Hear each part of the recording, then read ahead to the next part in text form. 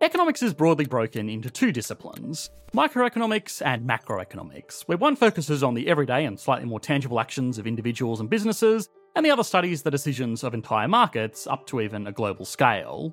The problem with macroeconomics is that it's almost impossible to study. Economics is a social science, and good economists should apply the scientific method to their studies, and that means controlling all of the variables in their experiments, apart from the one they want to change and the one they want to measure. Controlling variables is hard enough to do in a perfectly sterile laboratory on small-scale experiments involving known factors. As soon as we consider that economics is a social science that studies people with all of their weirdness that comes from it, it makes controlling variables a lot harder, not only because of the subjects themselves, but also the researchers.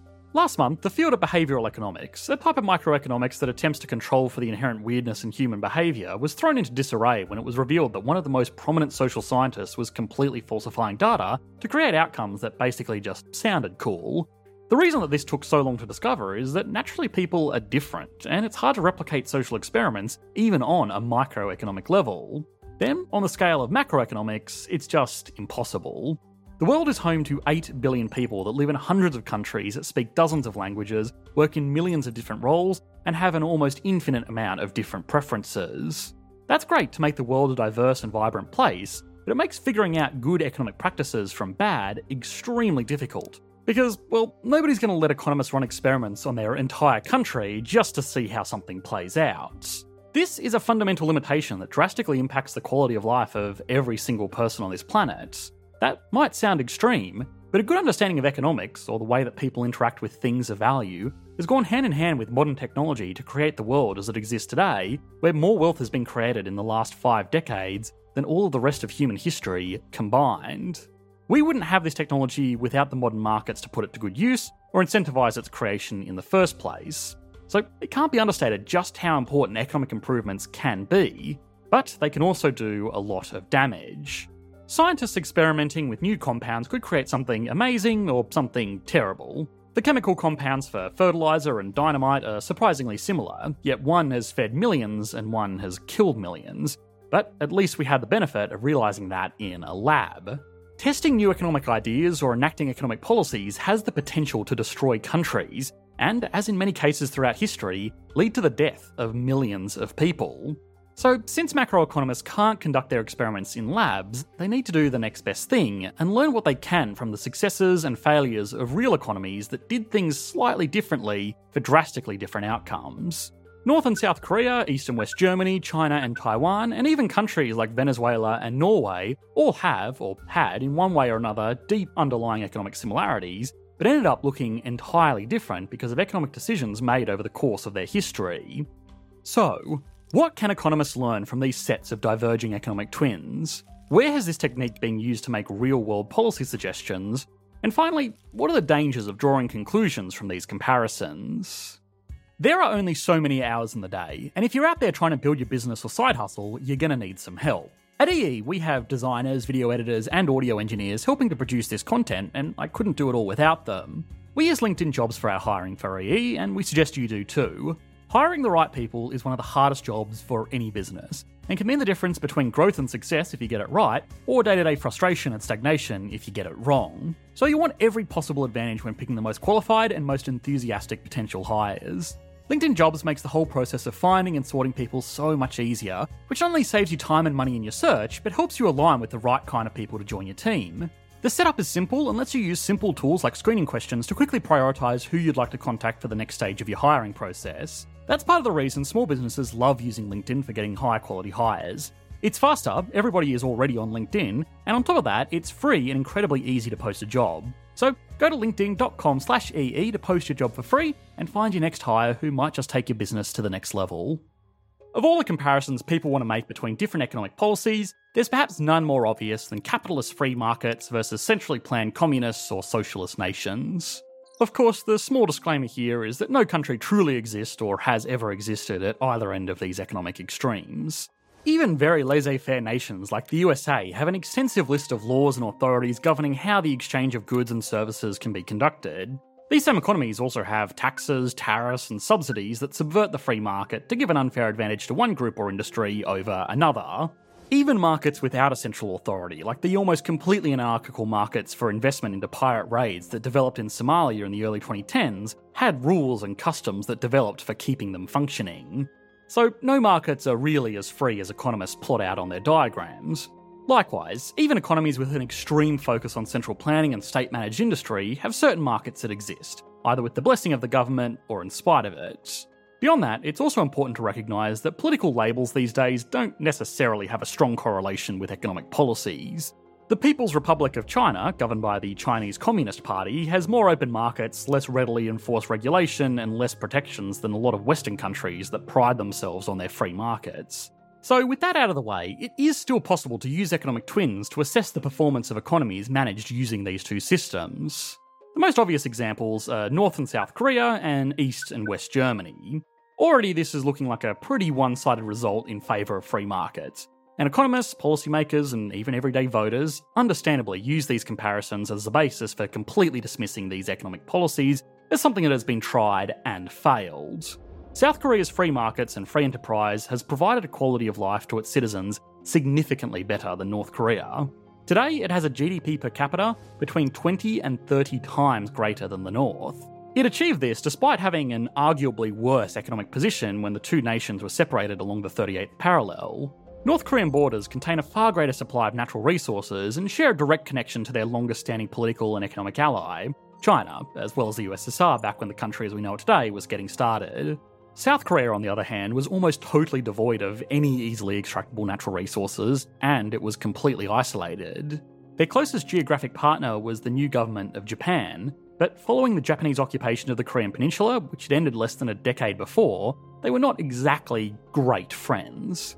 Yet, despite this head start, the differences today are undeniable, and the simplest explanation to this is that centrally planned communist economic policies of the government squandered the advantages of the North, and the free market systems of the South enabled the country to flourish into one of the most powerful economies in the world today. This isn't necessarily wrong, but when presented with such a clear real-world case study, good economists should ask why this made such a big difference. Of course, there's the standard explanation that in an economic system where everybody gets distributed resources regardless of their individual contributions, there's less incentive to innovate, put in effort, or take risks. That is certainly part of it, but a good look at the reality of these economic twins will reveal that there is more than just the profit motive to get people to contribute more in an economy. Both North Korea and East Germany have or had developed some impressive scientific and engineering accomplishments in their time. That's because their people were motivated by recognition, a more senior position in the government, or because they were just really interested in what they were doing. Well, and I guess in these particular cases, there was also other motivating factors to make sure people did their jobs, and it must also be recognised that the achievements reached through these alternative means of motivation were not always in the best interest of the nations, their people, or humanity as a whole.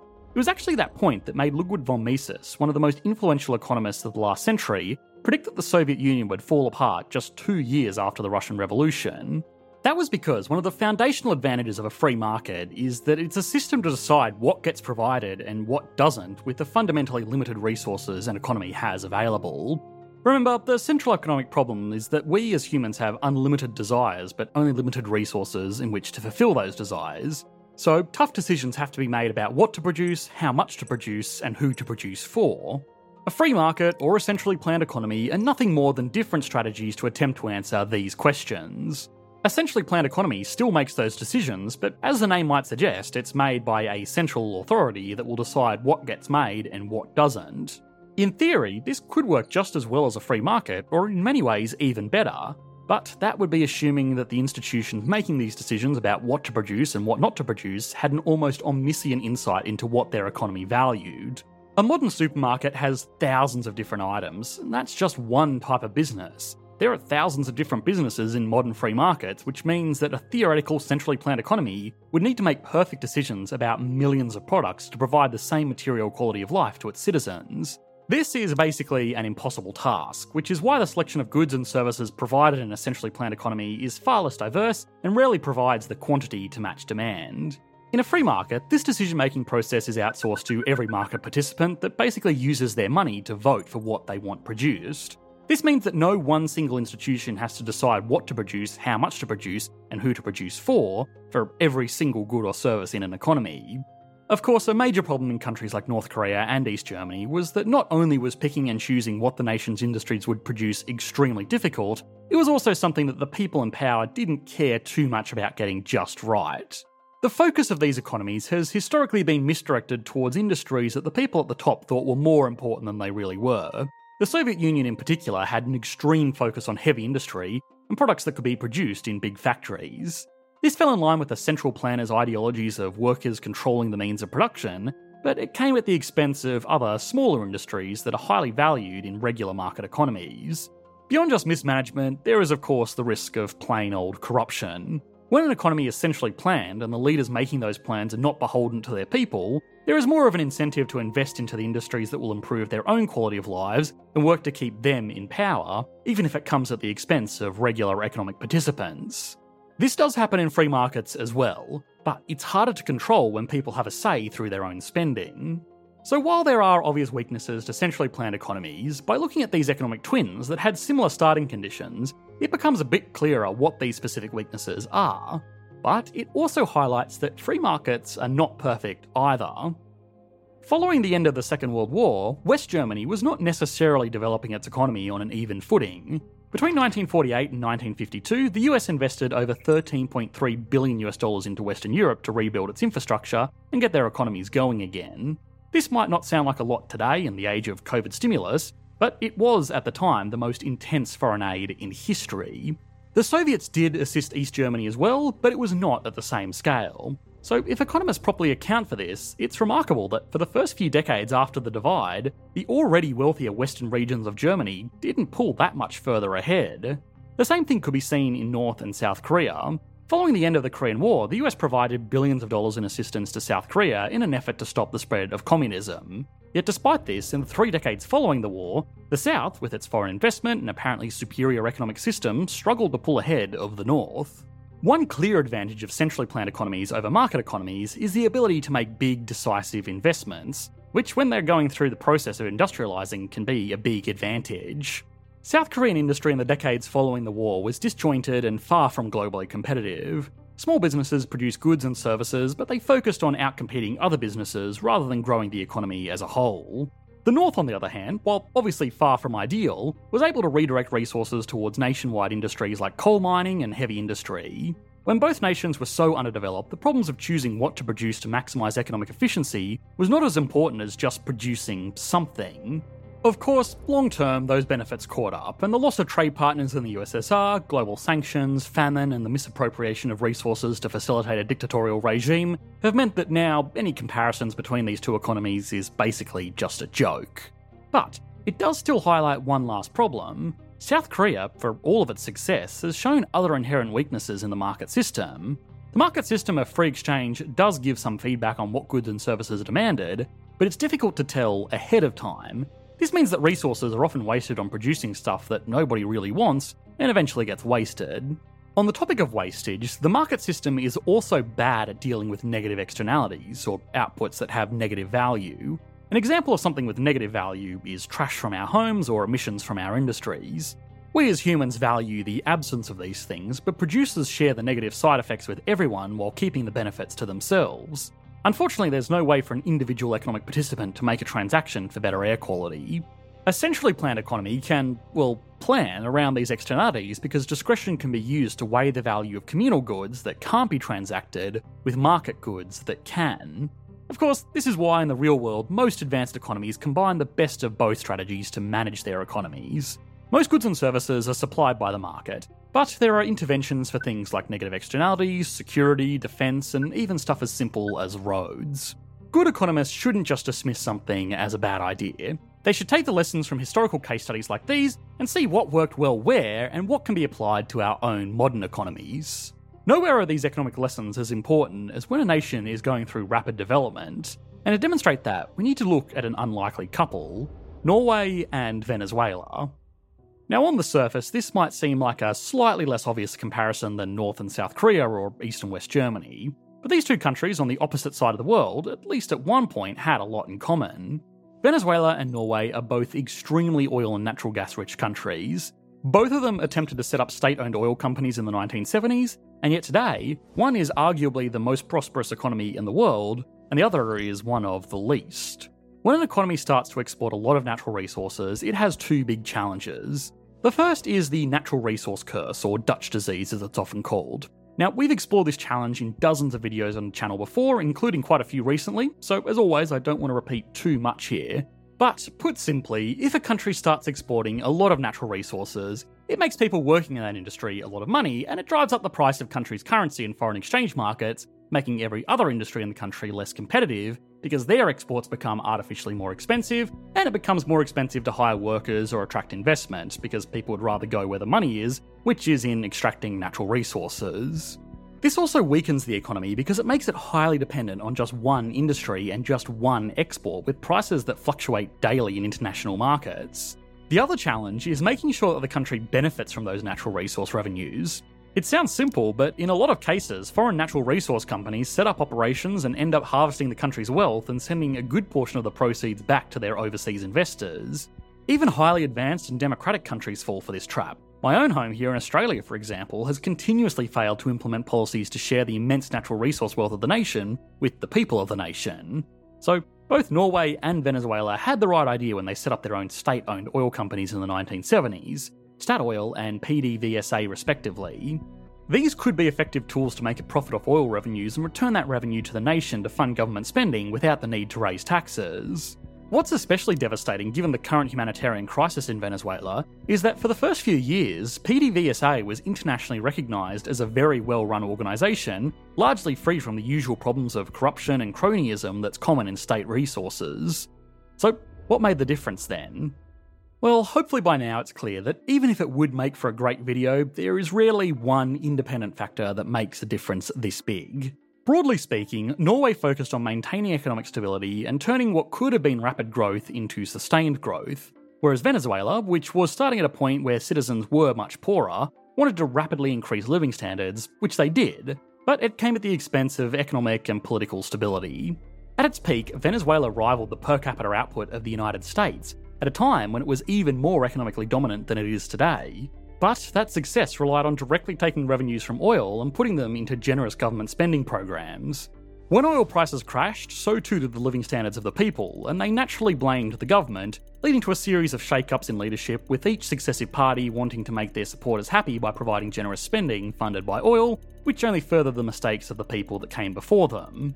Norway, on the other hand, was, in fairness, a wealthier country to begin with, and their people enjoyed a comfortable standard of living, albeit far from as comfortable as they are today. This meant that there was less of a pressure to use oil revenues to get people out of poverty or modernise the country. Revenues were, and still are, used to fund government spending, just like in Venezuela, but the difference is that they're invested into a sovereign wealth fund first, basically an investment account for the entire country. This means that if oil prices are down in one year, it doesn't really matter in Norway because they generate revenues from returns on their investments, not how much they can get for their oil. The oil and gas was just what they used to get their sovereign wealth fund going in the first place.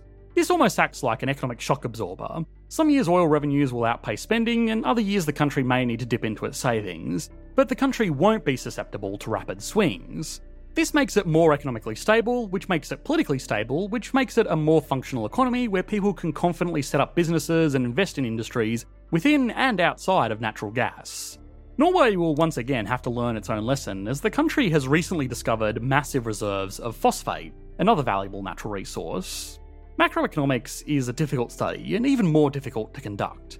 Two seemingly similar economies making slightly different decisions can yield dramatically different results, which is why it's important for economists to look at those small changes and put aside preconceived biases and potentially even political pressure to make policies that will potentially pay off years after the economist is not even around. If you enjoyed this video, you'll love the one we made on the Dutch East India Company, the most influential multinational corporation to ever exist, over on Epic Economics, which you should be able to click to on your screen now. Thanks for watching, mate. Bye.